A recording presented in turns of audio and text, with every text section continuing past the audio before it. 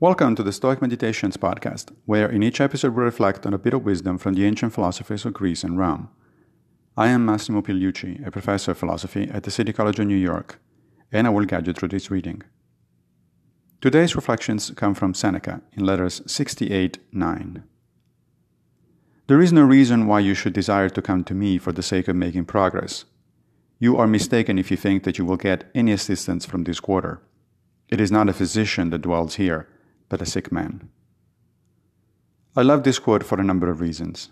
Seneca has a decidedly mixed reputation, since he was a very rich man, as well as the personal advisor to the Emperor Nero, one of the most nefarious in the history of Rome.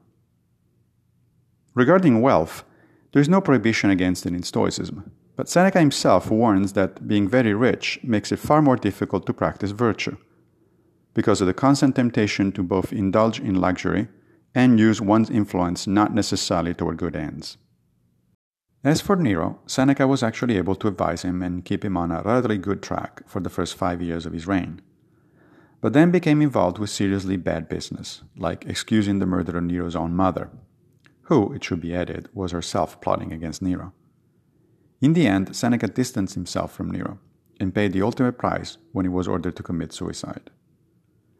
Be that as it may, we see in today's quote that Seneca was well aware of being not just far from sagehood, but sick in the Stoic sense of the term, that is, in need of serious philosophical help.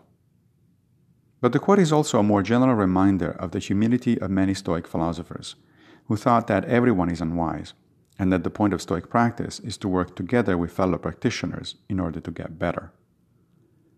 Finally, I remind myself that the words above apply to yours truly as well.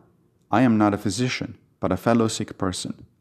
As Seneca himself says elsewhere, however, I started working on getting better a bit ahead of some other people, and that's the only reason why I may be able to offer some assistance. Thank you for joining me for another Stoic meditation. I will be back with a new episode very soon, if Fortuna allows, of course. One more thing, if you don't mind. If you like this podcast, please consider supporting it by going to anchor.fm/Stoic Meditations.